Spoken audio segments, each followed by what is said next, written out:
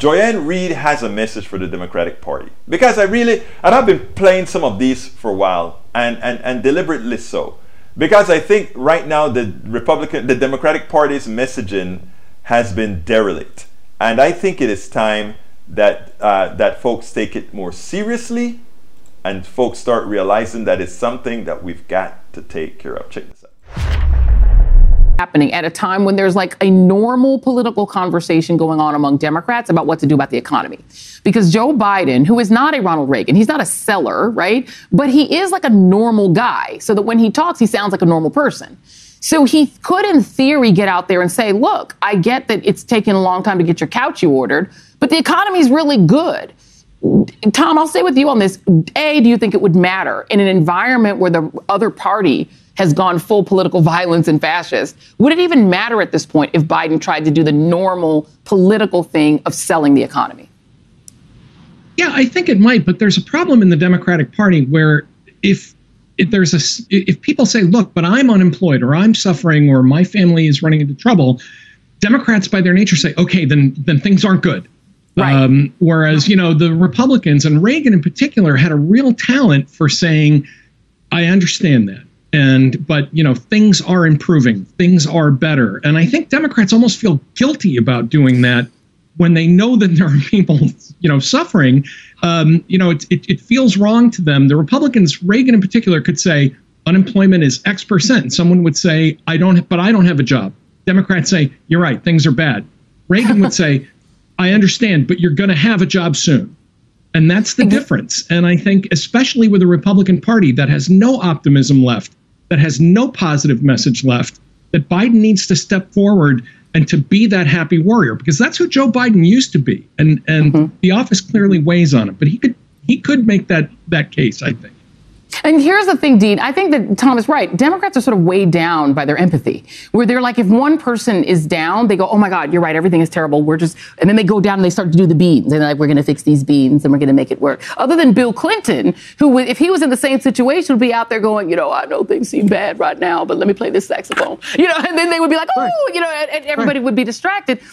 Democrats in general don't have that talent. So what do you think that they are going to be able to do about it now so that they don't get shellacked? Because, by the way, this isn't me as a partisan. If they go down, democracy goes down with them. Yeah, I agree. By the way, that Reagan commercial was the whitest commercial I've seen in a long time. It was unbelievable. But that's why it worked. All different shades of white people, and that's what he was going for. Let's be blunt. Look, Joe Biden and the Democrats, you've got the Biden economic miracle. Go out there and talk about it. Unemployment in Trump's last full month in office, 6.7%.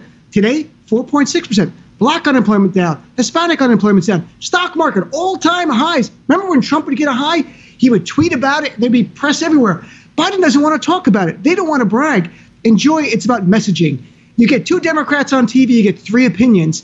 Democrats, you got to work on your messaging. You got to work with someone in Hollywood. And you have to understand this. The media is not going to tell your story because you have accomplishments.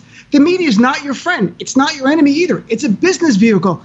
You've got to come up with messages that work in a vehicle, in a vessel that's about getting ratings and revenue. It's not a secret what I'm saying. This is the truth. So Democrats, get yourself together. You got buddies in Hollywood. Come up with messages. Come up with commercials. Sell it and be proud and stop feeling bad about yourselves for a change. You're doing something great here. And the thing is also, I think what Republicans are really good at, Tom, is sort of allocating a villain and saying, OK, maybe the economy looks bad, but the real villain is communism. The real villain is the Russians. The real, back when they were now they're really pro-Russian. But it's a whole weird thing. But the real vision is them. It's something out there. It's the border. It's the brown people. It's the Muslims. It's somebody. Democrats have another party that they're facing that is tearing democracy apart. But they don't want to say that. You have Louis DeJoy sitting there destroying the Postal Service, but they don't want to say that. I don't know. Your thoughts. One of the great triumphs of the Republican Party, and I say this as a former Republican, is that we got Democrats to internalize our criticisms of the Democratic Party. Yeah. That by telling them that, if you criticize Louis DeJoy, you're taking out, you're dumping on the United States of America. You know, if one person is suffering, you're not living up to the promise of your party. Yeah. And I think Republicans really got inside the heads of Democrats about this. They really need to let go of that. And it's time for them to step up, because it's not about party. It's about them being the only party left that cares about democracy. Get it together. It's time for them to step up.